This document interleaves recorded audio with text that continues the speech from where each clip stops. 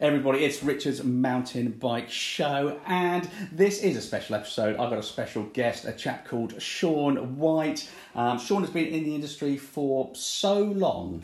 The theme for S-Express was the number one in the charts when he started in the industry in 1988. Shaun, welcome to the studio. Thank you very much, Richard. Are you impressed? Is this the first time you've been in a studio like this? I mean, did the receptionist get you coffee and everything? Got me a lovely coffee. Thank you very much. We'll have a top up soon. Fantastic, mate. Hey, look, everybody, this is a really fascinating podcast for me to do because I came into mountain biking relatively late on. I was mid-30s before I got my first mountain bike. And chatting to Shaun, there are some trends. I mean, I kind of wanted this podcast to be about how the hell did we get to where we are today, and who honestly, you know. And I kind of want to focus on, Shaun, you know, the insanity of a magazine pitching it that your first bike is over £2,000, because that's kind of where it's happening at the moment. Yeah. How the hell did we get to the point where someone's first bike is more than someone's car? You know, is so I kind of want to work backwards, and you're the man to do it. So can you give me a brief, how did you get into the bike industry? How did I get into it? Well, it would have been, 88, S-Express, top of the charts, Easter. What a song that was. What a song that was. Do you know how many people, of the 4 people who listen to this podcast, at least 3 of them will never have heard of S-Express, and they're going to be Googling it now. But I didn't know what I wanted to do at university. I was into my mountain bikes. I was on my second mountain bike, which would have been a Saracen Trekker XT with an all-black Shimano Dior XT group set, exclusive to Saracen, I think. That's before the brand got into Halfords and it was now owned by Madison Cycle. So this was when they were based in Warwickshire. So I had a Saracen. Before that, I had a Diamondback, which I bought from a windsurfing centre down south in the windsurfing centre. Yeah, there was a connection then between people windsurfing and mountain biking, I think, in the off season. Well, I mean, what was it as simple as they were outdoor pursuits? I think so. I think there was hill walkers and fell runners into mountain biking as much as people coming from the sort of road and touring type background, really. Anyway, so I was on my second mountain bike, which I'd got from Oxford, been into Beeline Bikes in Oxford and got that. With some birthday money, I think, possibly my 18th birthday. Anyway, there was a job in the Cotswolds in Cirencester in a little shop called Noah's Ark. That shop is still going under new owners, just called Noah's, down this street. And that's pretty impressive, actually, for a bike shop to be. So they had Chris, who owned it, Chris and Charlotte, they had 3 or 4 little shops at the time. And there was the Cirencester shop. They had a sign up in the window. They were looking for some staff. And I thought, well, I don't know what I'm doing.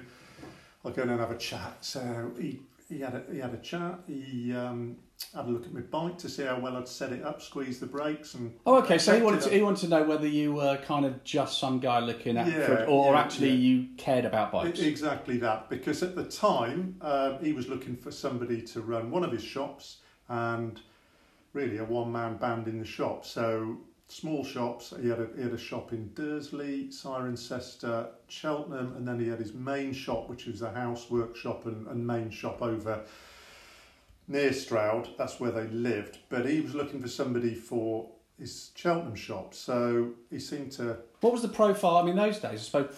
Did you have the mountain bike qualification? So did you have to go in with a level 2 bike, whatever? No. You just had to be what, an enthusiast? An enthusiast. I guess we went up to the Bakers, sat down and had a chat. Small interview, no CV. He liked what I was saying. My bike was up to scratch, which was good.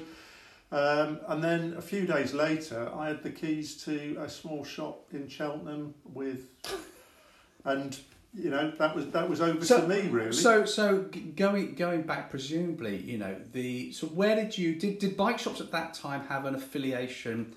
Hey, by the way, is this sounding like a proper interview? This is good, isn't it? Well, it is. This is like it's like proper and everything. Yeah. I'm still amazed. I'm 4 episodes in, and it's brilliant. But how did a bike shop? Did you buy them? did you have an affiliation with a particular manufacturer? Were you a Trek dealer versus whatever back in those days? Well, this is interesting where they started actually, because Chris and Charlotte, before they were into, Chris has always been into bikes and motorbikes, but their business, Noah's Ark, was mostly doing new and second-hand kids equipment, prams, I think, and nursery equipment. And they got an account with Raleigh. This is from my memory. They got an account with Raleigh bikes and started doing some Raleigh kids bikes and a few recreational adults bikes. And this was really before you were rolling into bike shops and coming across the American brands that you were reading about in the magazines. And of course there was a few smaller bespoke British brands making bikes. Overbriz in Bristol, just in North Bristol, were doing custom mountain bikes. Roberts in London, in Croydon. So even these guys, you sort of about buy your first bike from a ski shop. So these guys, it was still bikes in the back door, as you know, on top of selling other kids stuff. Well, this is where it had started, but this was when I went there. It was a bike shop, but I think rewind a year or two before I was there, and they were solely, you know, kids' nursery equipment. And this was mountain bikes, such as they were at the time. Well, and absolutely. And I remember, and very soon after I started, or as I started, they had some Specialized and they had some Marins. They're quite different from the rally bikes they had. Was split between the recreational stuff, which pretty much came built with our handlebars twisted round and a cloak of cardboard off over them, and they were the Rally Lizards and the sort of 200 pound bikes. And then Rally had a special products division, which were the more expensive, more specialist stuff. Okay. They had a team using them. Reynolds tubing, they had some bonded frames, and they also, Rally in the UK at the time, were bringing in some quite different rallies from the States under the Rally USA name, which was interesting. So were the American ones a step, I mean, one, they presumably must have been a bit more exotic for a UK buyer, going, oh my God, I've got it, because I mean, everybody wants to buy the latest. Well, I think there was more aluminium from my memory. So did they bring over innovation as opposed to just new brands? Well, at that time, there wasn't really any suspension, of course. Okay. So we were looking at rigid forks, steel or aluminium frames, and basically we were then bringing. There was a distributor for Marin or Marin, as it should be called, Specialized. Those bikes were coming out of boxes and needed a bit more assembly, and as you say, slightly more exotic feeling about them, really. What components did they have then? I mean, was it the Shimano SRAM? Well, no. Going back, that's a good point, because back then Suntour was up there with Shimano. So okay. Suntour XC Pro was sitting there against Shimano XT, and then Shimano XTR when that came along. So Dior XT, XTR from Shimano, and Suntour XC Pro were all top flight. So kind of even going back that far, bikes were still, you could still have competition for the frame, but also you could have a better set of components. You could upgrade your components. So. Absolutely. I mean, back then, where we've gone big and wide now, wide handlebars, wide tyres. Then it was skinny tyres, sub 2 inches, under 500 grams of tyre. We were cutting handlebars down instead of bolting on wider bars. So it was all about, when the enthusiasts were coming in, they were trimming weight out of everything, and we were weighing things in the shop, really. So I can't let this go. I think you know my love of fat bikes, and you regularly take the mickey out of me for it. So at the time, races were on they were on tyres less than 1.5 to 2 inches, and I mean, roughly what PSI would you have been running at the time, sir? Inner tubes, because tubeless wasn't about, although there were some tubular tyres. Come on, don't. We were looking at 40 PSI. So you'd have 1.5 inch tyres at 40 PSI. What on your current mountain bike, Sean? Yeah. How wide is your tyre? Well, I'm on 2.4s normally. And what PSI? Pressure, I'm on 23 front, 25 rear, on a 29-inch wheel, of course, which weren't around then. So, So that's another thing. There's a reminder then that we were simply on 26-inch wheels. No. The point I'm working my way to very elegantly is from there to that you are basically halfway towards a fat bike. Well, yeah. You started at 1.5-inch wheel at 40 psi, tyre at 40 psi. Yeah. You've now gone to a 2.4 at 25 psi. You are just a mere hop, skip and a jump from a 4-inch tyre at 8 psi like I ride. Well, I can remember when fat bikes were first in the magazines. A guy called John Stamsted, I think.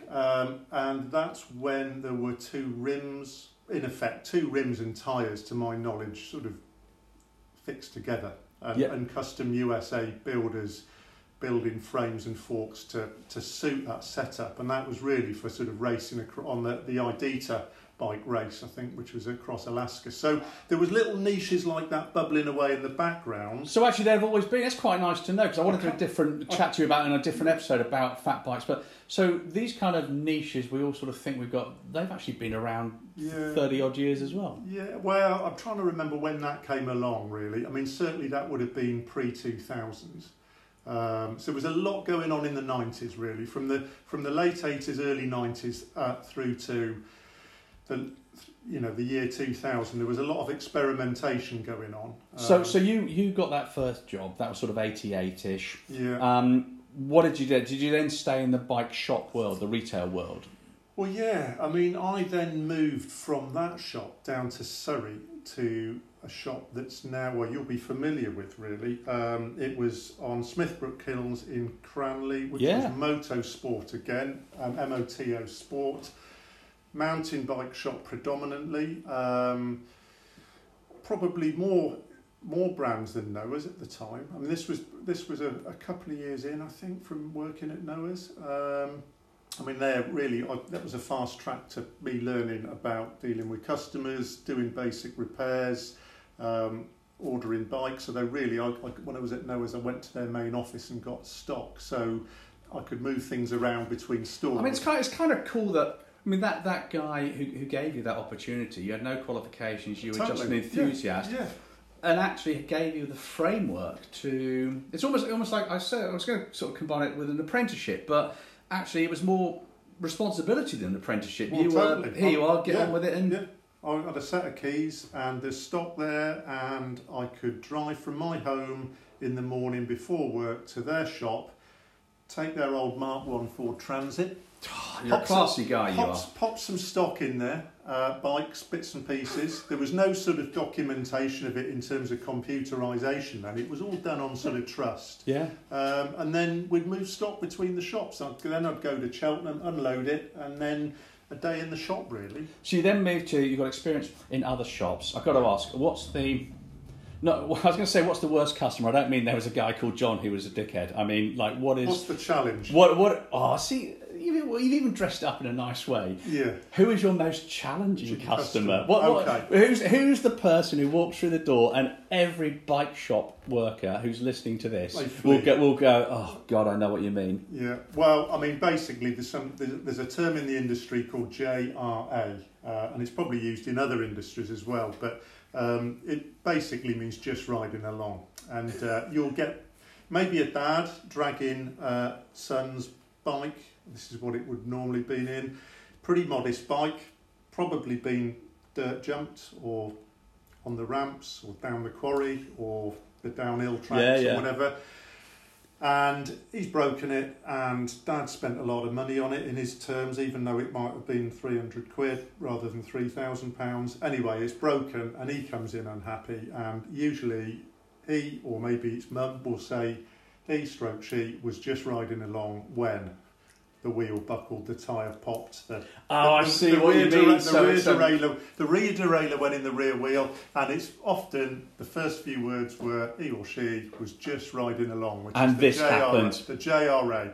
And that can be a difficult one because usually you can see from some telltale signs, the bent saddle rails, just the way the bike's set up, the look in the lad's eye, you just think, well, this has been taken beyond its design remit, but actually...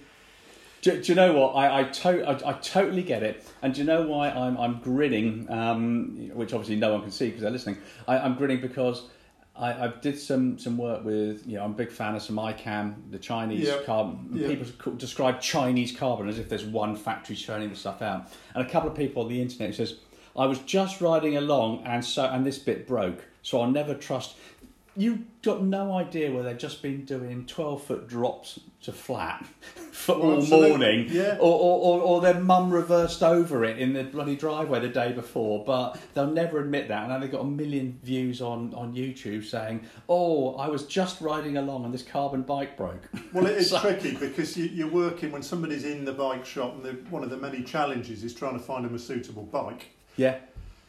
I mean, you can talk money first. And say, what's your budget? But they don't really know what they need to spend to get the right tool for the job. And that's part of the salesman's job to steer them. And it's easy being an enthusiast to think, well, you should be spending a chunk of money. And I had it around that era when I bought my first hi-fi setup. You end up spending more money than you want, and you need bigger speakers for a bigger room. And I sort of came out sort of with a bit of sticker shock, as they say. But if you don't sell them the right tool for the job, then it's usually going to end up in some disappointment that you've then got to manage somewhere down the line, or you've really got to sort of guide them through the range. I mean, back then there wasn't suspension to soak up the bumps, there wasn't drop a seat post, so it wasn't difficult to take a bike out of its territory. Yeah, I suppose actually what you're describing is there was more accountability, because the chances are these days, they're just riding along, they will almost certainly have bought the bike off the internet or direct sales or whatever, so you're probably not the shop that sold them the bike. So, that's right. Whereas what you're describing is they probably got the bike off you and have now come back in and said, I was just riding along and this fell off. Yeah. And everyone in the shop's going, there's no way. We've sold 5,000 of these. They've never just fallen off. But madam, I'm sure you're right. That's right. And also, we didn't have a single chain ring up front with a clutch derailleur and maybe a chain guide. There was triple chain sets, 3 rings up the front, 7, 8, 9 or whatever at the back, chain slapping around. I mean, in the early days of downhill bikes, there was some pretty ugly chain devices going on, but that was in the downhill scene, and you didn't really see many of those bikes coming through the bike shops. But it was really average riders, be them grown-ups that were new to it or youngsters. Is that one of the skills? Coming in and basically not really realising what the limits of the bikes were. I mean, is that one of the skills? I mean, you're still, we're going to chat a bit, you're about what you're doing now, but you're still in retail, you still help friends out. You're still working with retail and website copy. Has the retail experience, the people walking through the door, I know the products changed massively. Have the people, I would guess, not really changed that much? It's still the same. Yeah, I mean, in some ways, it's easy to review things online now, so there's good and bad in that. You can get guided by that, but equally you can get misled, like buying any product, really. You think, we got 5 out of 5 stars here, and then we've got people with 1 and 2 stars. Is it the same like being someone, a doctor or whatever else, just, the early days of the internet? Oh my God, we're so old. We're older than the internet, you know that? We are, yeah. Oh, Christ. But yeah, I mean, one of our 4 listeners is going to be like, "What do you mean? Surely there's nothing before the internet. The world didn't exist." Well, I certainly remember the simplicity of the first bike shop I worked in. We didn't have an electronic card machine. It was a clunk. Oh, the ones that would take your fingers off. Yeah. Oh. You put your card and a little duplicate or triplicate slip on there, and chunk. It was that, or it was cash. So things were simple then. Obviously now you can process a 0% finance agreement online with a mail order company, and the bike arrives, you take it out the box, it's pretty much built. There's a little bit of checking over to be done, but there wasn't that way of purchasing a bike. And I think if you're going to do that now and bypass the bike shop route, you'll have done your homework. You may have spoke to a few friends, you may have been on some forums, certainly sat there with a good few evenings. Do you think that makes it easier? It's a bit of a, not controversial, but if you sold someone a bike and it's gone wrong, there's more accountability, as we just said. If someone brings a bike to you that they've bought from direct sales, etc., it's not your bike you sold to them. Presumably there's a greater opportunity for the bike shop to say, oh, we've seen a few of these, or, fudge it. And it comes down to the personality and experience often of the person that meets you when you walk through the door. I mean, I tend to look at it as, well, you've bought that bike mail order, maybe it's a bike you really like, a bit like buying a car. You just think, that's the one I fancy, that's what I want to own. And there's a lot of good product out there. And there's maybe some resistance to going into a shop and being steered into something that's actually, is the right tool for the job, but actually it's not quite the one you want to own. Yeah. And maybe you're not being too hard on the product. You just want to scooch around on it and around a blue route. And actually, if you want a long travel enduro bike to go around the blue route, and you're happy with that, then you don't want to be dissuaded otherwise, really. But do you think the profile of shops has changed, that they used to sell their own bikes, whereas now is there a shift very much to a new shift towards their mechanical side of it? So the servicing, servicing more than sales. You can welcome. I was with a friend's shop down south, and there was a bike from a brand that they could have supplied and didn't. Chap lived not too far away, but who knows how he ended up with this bike near it. It might have been ordered online at 10 at night or whatever, but he came through and with an issue that was potentially a warranty, and they welcomed him in because actually he's got it online. That's the first thing, okay, but he's not going to go to that online shop for service. They're his nearest dealer for that brand. They can set his suspension up, they can welcome in, or you can say it didn't come from us, we're too busy to deal with that. So I think there is some circumstantial differences between shops, and certainly dealing with warranties from bikes that have been bought online or elsewhere depends on how that brand is going to work with you as a retailer. If it's, a lot of shops are very busy with a lot of admin, and it's easy with what looks like a simple warranty problem to end up taking a lot of paper, a lot of digital paperwork and. Well, it's time if you actually apportion the time. So your attitude, with that shop, I think feels to me just as a most fundamental customer service level, the right one, as in you bought the product elsewhere, but you've got now the opportunity to make them your customer. Well, that's sell them three services over the next 2.5, 3 years, because it's easy to sort of look at it as a negative that they've bought a bike that you don't sell from online, or a bike that you could have had from them. I mean, you don't know. It might have been a family gift, and they've got this bike, and it's with them, but.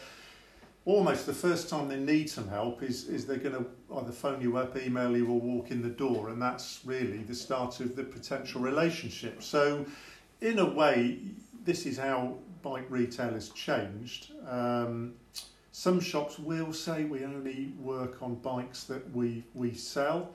Others will, certainly when it comes to e-bikes, and that's another world altogether, they'll only work on e-bikes where they've got knowledge, experience and training on those electronic, power systems, batteries, motors, etc. from the brands they work with, because that's a can of worms really. So there is a little bit of caution needed, but if you're taking, say, a 29-inch wheel, 150, 160mm travel trail or enduro bike, with SRAM or Shimano parts on, then most mechanics should be able to work on that. Yeah, and actually the components are largely universal. They are. They are. I feel like we've gone down a far too sensible route, because that was like coherent. It was. I mean, this is not sensible chap. This is not what this show is about. Okay, fire on. Next question. Most stupid innovation you've seen coming through in the bike industry. Come on, let's have it. Where you've been sitting there, or you've read a magazine article and you thought, oh, for the love of God. Well, there was a phase in the 90s where there was a lot of customisation to bikes, and probably as a general category rather than a specific product. I was going to say carbon tri-spoke wheels, but I know you're sporting some of those on one of your machines, so... you just couldn't resist that little dig. I love my carbon tri-spoke wheels because they're ridiculous. Well, I tell you what, if you start looking at it, there's fewer moving parts on there. You've not had a problem with them. And I tell you what, people get bent spokes. It's not going to happen with mine. No. And should some small animal come towards me, whereas normally they could cause you to crash, it'd be like a helicopter blade slicing its head off. Well, you'll be old enough to remember the mag wheels on BMXs. I don't remember that. You do. I bloody don't. Then you had to put them in the freezer. This was put them in the freezer to straighten them. That was apparently the chat back in the... Hang on.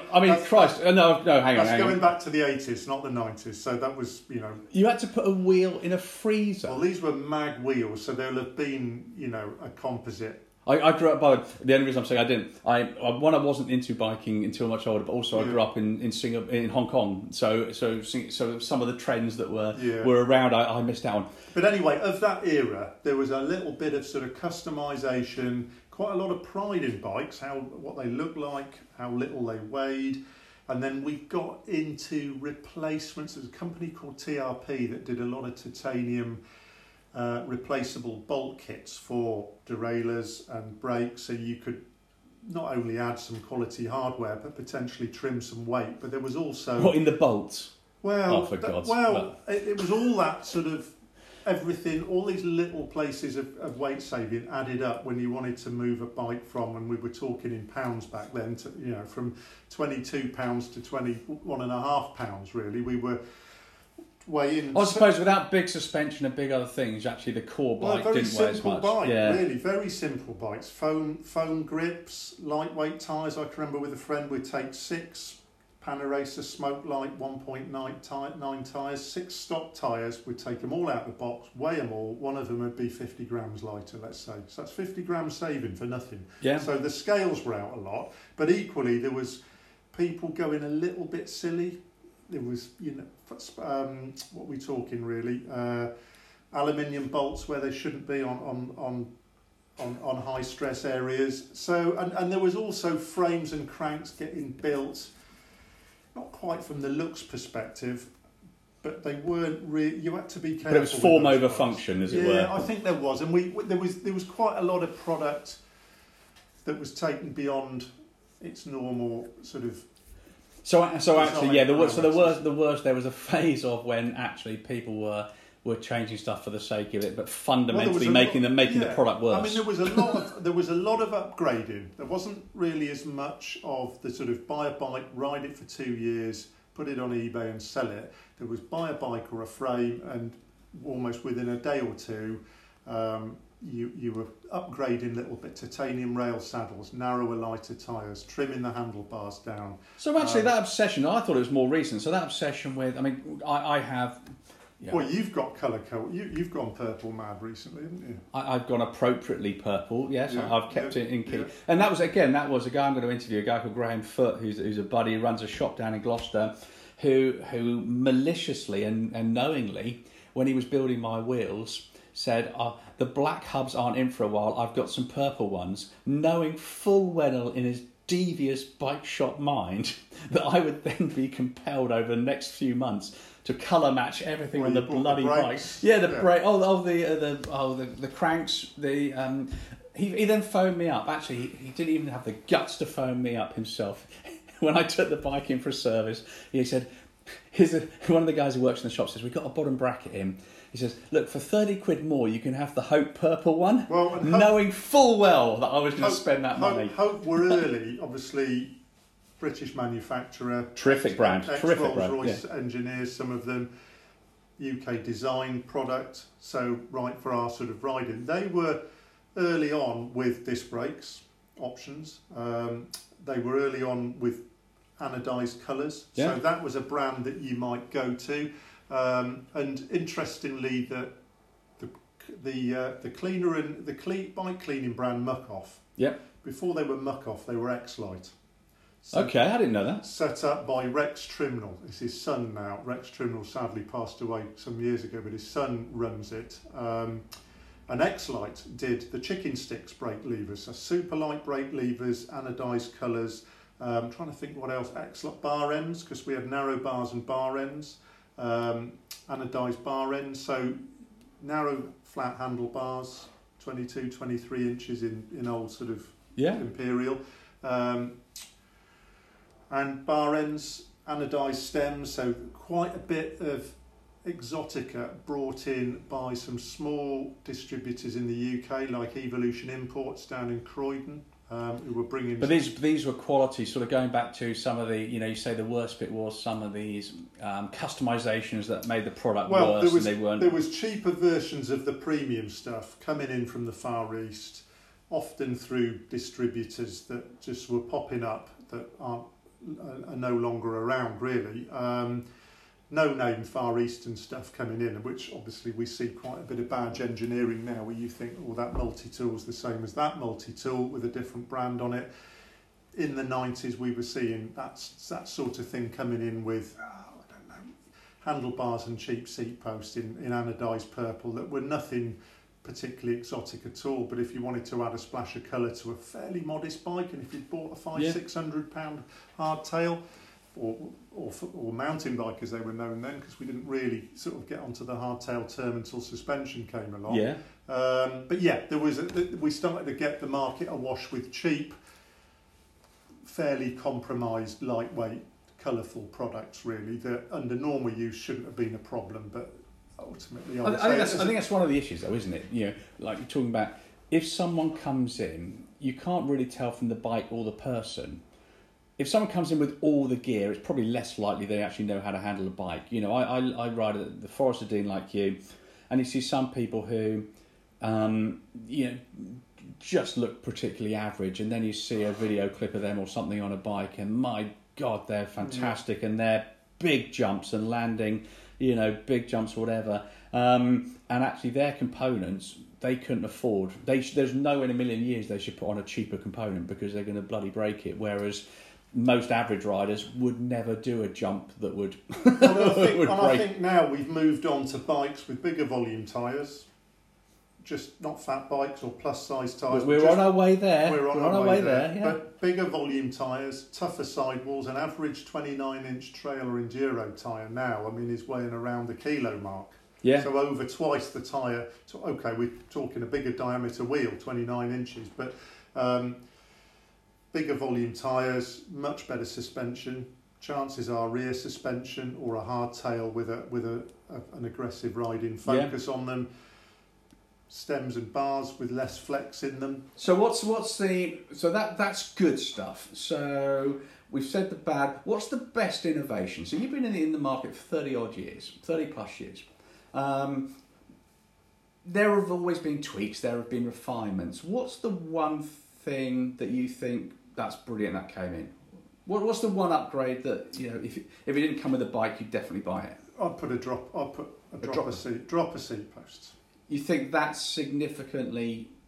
And I agree with you, by the way. Yeah. I think it's the. I do. I wouldn't have said so in the early days of them, because the early models weren't that reliable. There was quite a lot of side-to-side slop, all cable actuated, but not all reliable.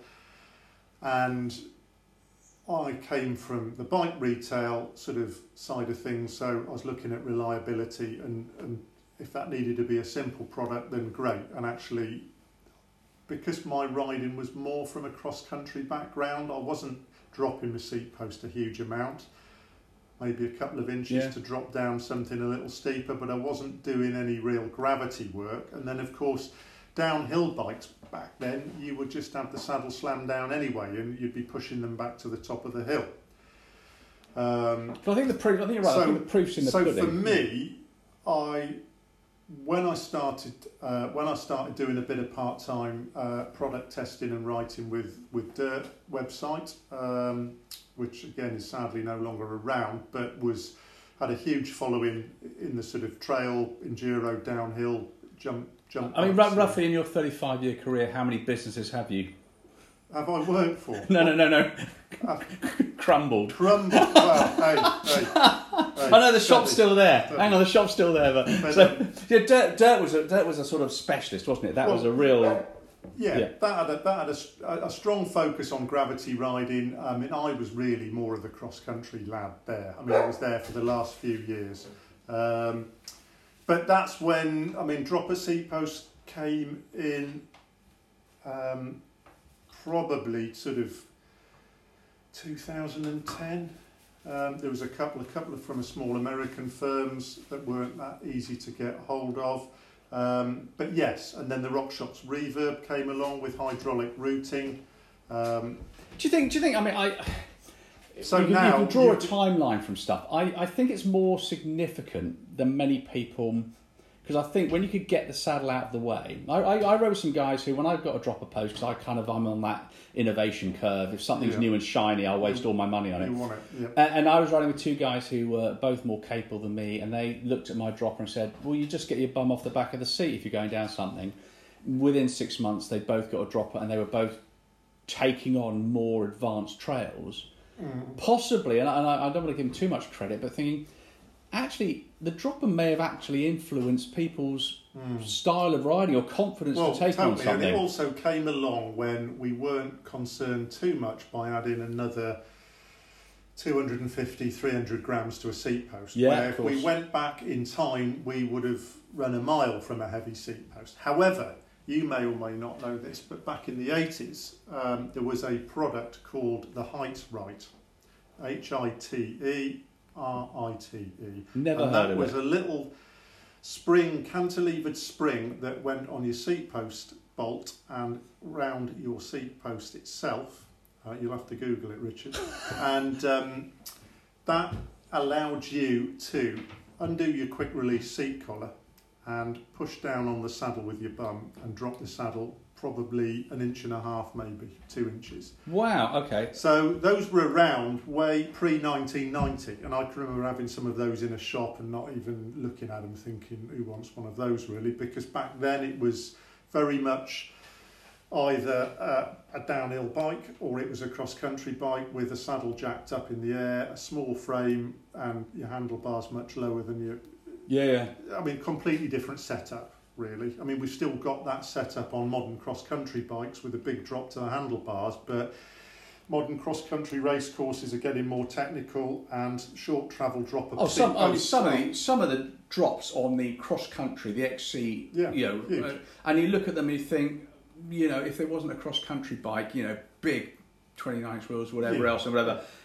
If you hadn't seen that bike on it, you would have assumed it was a downhilly, an enduro type course. But absolutely, yeah. So, although cross country, there's still a weight focus on the bikes, not a carbon, lighter weight tyres, short stroke droppers with maybe 50, 80, 100 mil at the most, lightweight droppers. Well, I worked. I mean, just to finish off on the dropping, I worked out. I was again 150 must be more than 120. Must want that, and then I realised that actually,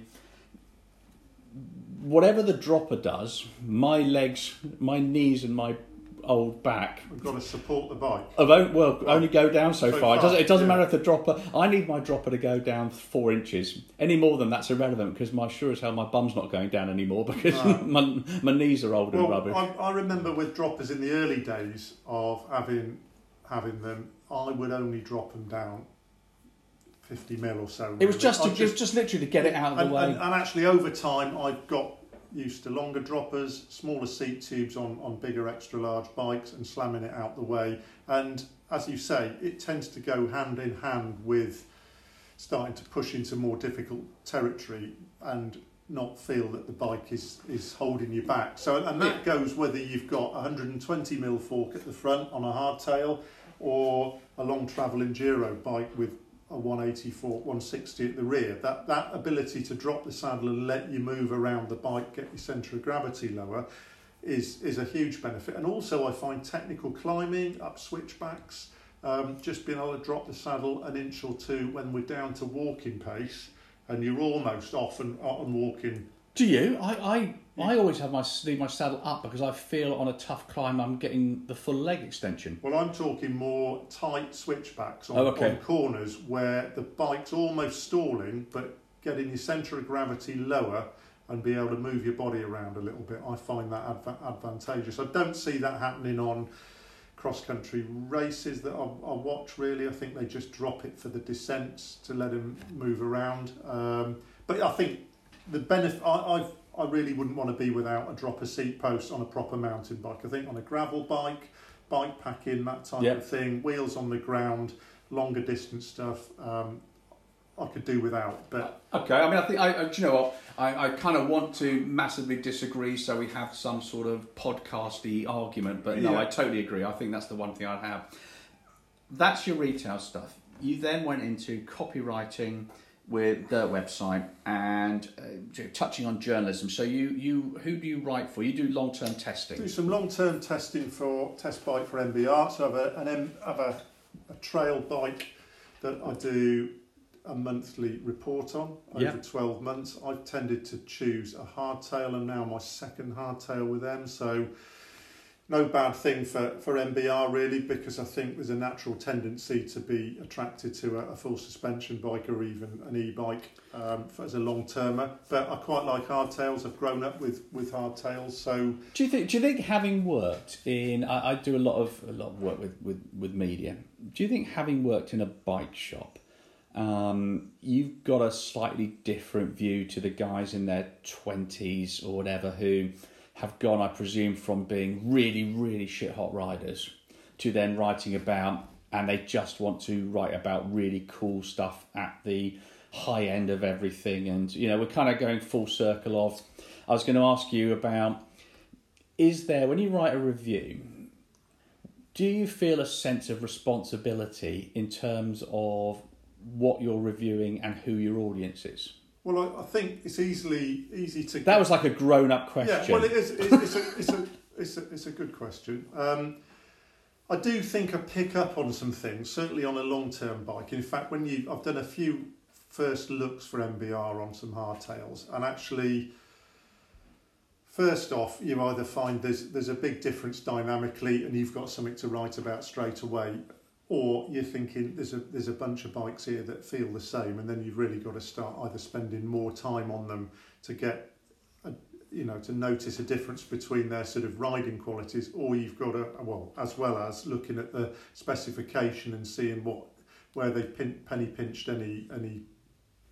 So I suppose you've got to judge them on the price point they're pitched at. I've got to be. It's one of the. You guys don't do it, but I've seen it in other magazines where they're combining bikes, and for whatever reason, they've stretched the category of an £1,800 bike and a £2,500 bike are not the same thing. No. I know sort of sometimes, and I think, no, that's a lot of money to throw into components, and then they say, well, of course, the £2,500 one has a much better drivetrain. Well, of course it bloody has. You'll know that. I mean, when you start tipping over the £1,000 mark, you start picking up on things like dropper seat posts, and as importantly, quality tyres. So a cheaper steel beaded £25 tyre, which you might find on a bike sub £1,000, can still start appearing at £1,500 to £2,000. It might be quite light and simple and cost effective to put on there, but then when you start seeing a tyre from, let's say, Schwalbe or Maxxis with the appropriate rubber compound, tubeless compatibility, even if the bike arrives within a tube, you can set that up tubeless or get the shop to do it. So you're writing a review. Actually, this makes perfect sense. So you're writing a review on the assumption, and I guess the correct assumption, that someone's been bought this bike for Christmas and they're not allowed to change anything. So you shouldn't assume they're going to immediately out the box change the tyres. That gets picked up, and in some of the tests that MBR do, they will put, or a lot of them, they'll put a controlled pair of tyres, usually some proven Maxxis ones, across the board, so they're testing the bike on a level playing field. But as you come down in price, there is an assumption that customer isn't going to want to start spending 45, 50, 60, even 70 quid a tyre off straight away. They're not necessarily wanting to buy a dropper seat post, try and fit it, then take it into the shop and get them to fit it and pay them, because it's a faff, certainly with internal cable routing, which isn't always straightforward. So I think back in the day we tended to look at a bike and judge it on the level of equipment. So back to the earlier on in the podcast, Suntour XC Pro, Shimano Dior XT. There was bragging rights, if you will, on I've got an orange Clockwork XT equipped, or is it Dior, or is it Suntour. This was kind of before suspension forks came along, and certainly before disc brakes came along. So that's really, you had your frame, which was steel or aluminium, obviously various qualities, and then you judge the bike on the equipment level. Nowadays, we've got some pretty expensive bikes with fairly modest transmissions.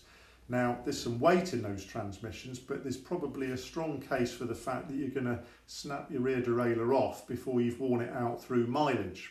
So having the right wheels and the right tyres, the right cockpit bar and stem, a long stroke dropper seat post, those are things that are going to affect the dynamics of the bike immediately, and your confidence and potentially your ability, where whether you're on, 12-speed Dior from Shimano or 12-speed SLX, there's going to be some longevity differences. There'll be a little bit of weight, but actually I wouldn't be too bothered whether I'm on that one or the other if it meant having the money put into other parts. So we're dangerously close to genuine consumer advice here with this question I'm going to ask you, which I was hoping this would be more piss taking and silly, but we've actually got a little bit serious, which is I didn't want to go down this road, but we are. When someone's looking at a bike, for whatever it is, if they're what is more important? Is it more important to have a lighter, better frame, forgive the crude use of the word better frame with worse components, or buy a bike with a slightly heavier frame but with better components?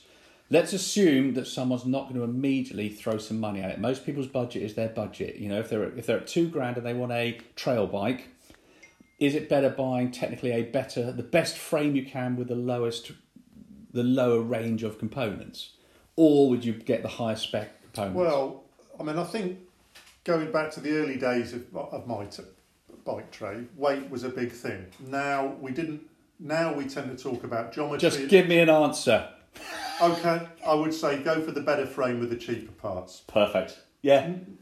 As I say, it's because people are out there and they're I mean, like me, Christ, I sell a bike part, sell a fork, etc. Yeah. And I've sort of got a little bit of knowledge in certain areas, and I look at bikes and I sort of that fundamentally is quite I think a core question, because you can always change the other bits. Yeah. There are. I mean, certainly for somebody my weight, 90 kilos or thereabouts, I'm going to be harder on a bike than my wife, who's substantially lighter than me, and she doesn't ride in the same manner. So if we were both looking at the same bikes, I'm going to have slight, weight is going to be, or lack of weight, a lighter bike is more important to her.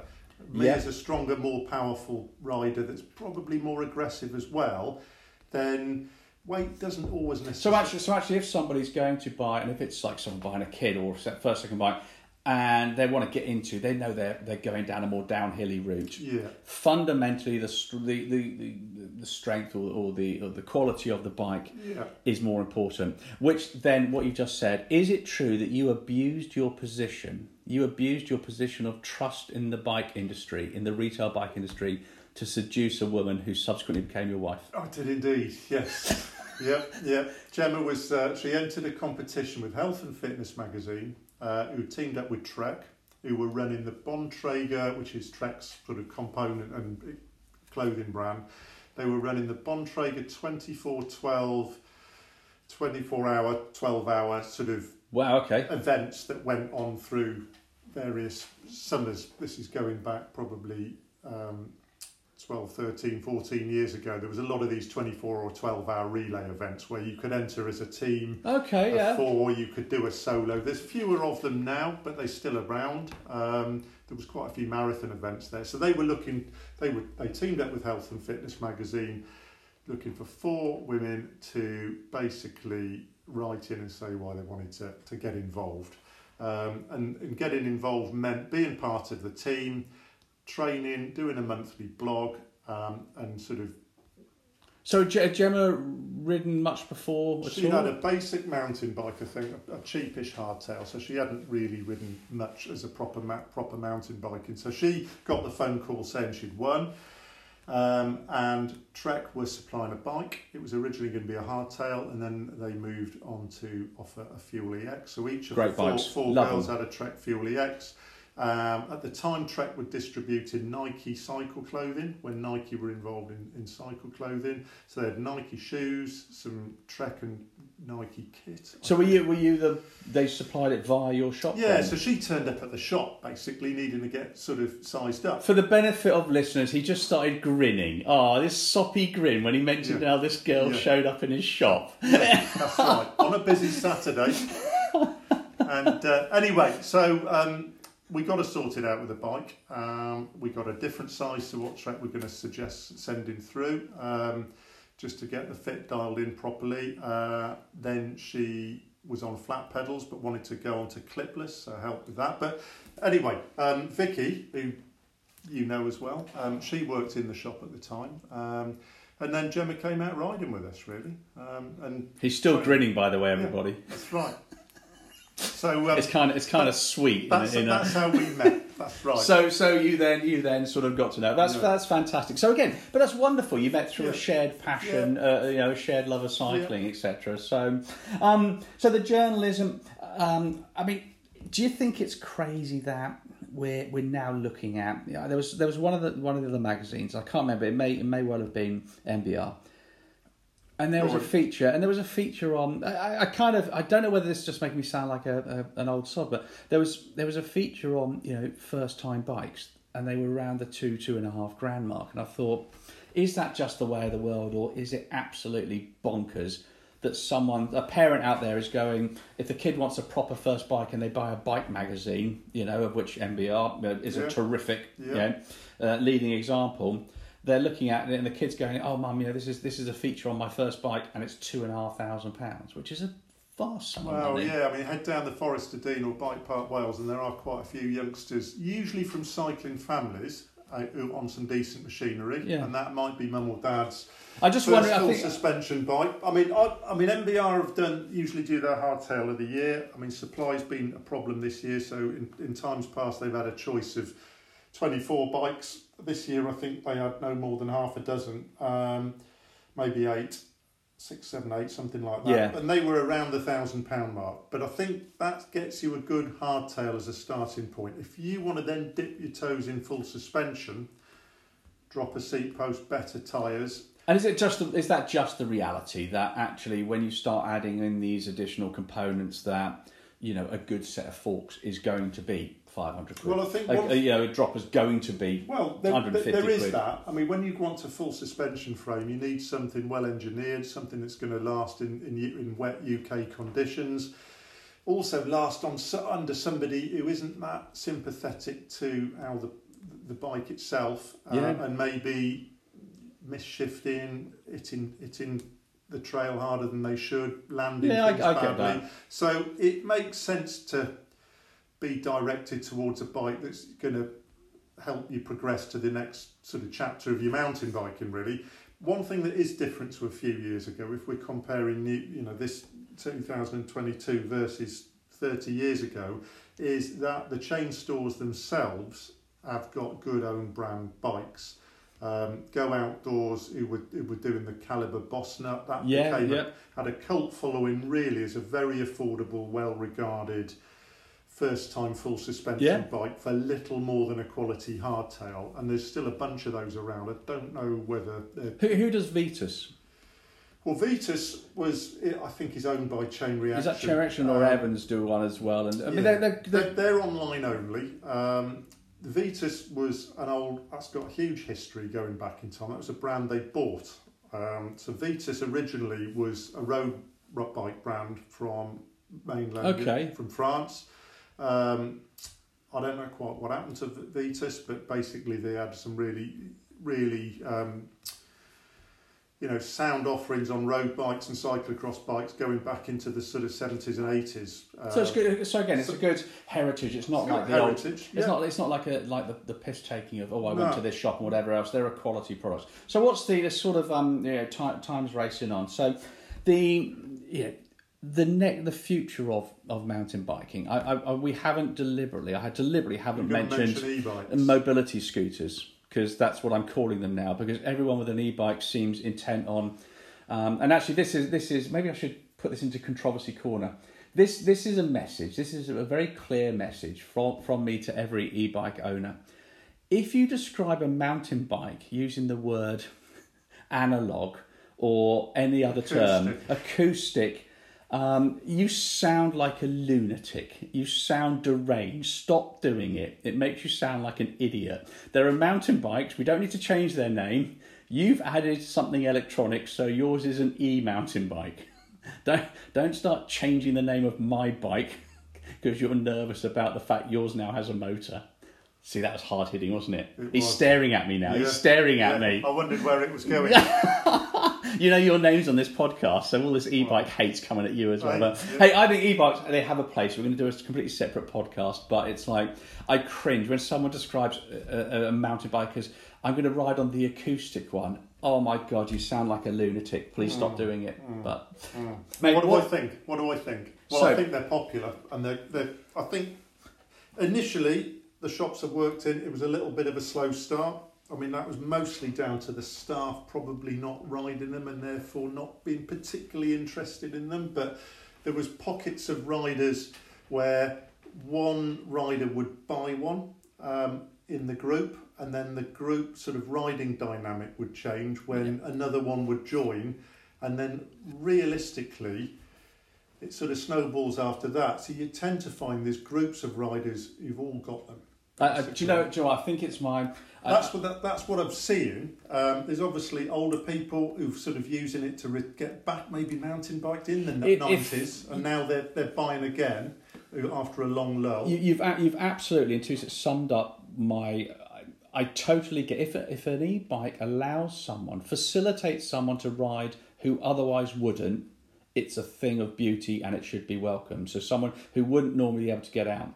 What's happened, and I've seen it in multiple groups, is you've got 5 guys. One guy goes off the back for whatever reason. He's a bit older, he's less fit, etc., etc. He would then buy an e-bike. And the way it should work is that allows him to close the gap to join the guys in front of him. Yeah. His 4 mates on mountain bikes. What happens in reality is he then, rather than catching up with his mates because he's used to being at the back, he's now zooms off to the front, and actually guys who were perfectly fit, healthy and enjoying riding their bikes somehow are made to look or feel like they really need an e-bike because the whole bloody dynamic of the group is moving faster. Yeah. It's a bit like this thing about wildebeest crossing the Serengeti. The crap ones at the back get picked off so the herd starts moving faster.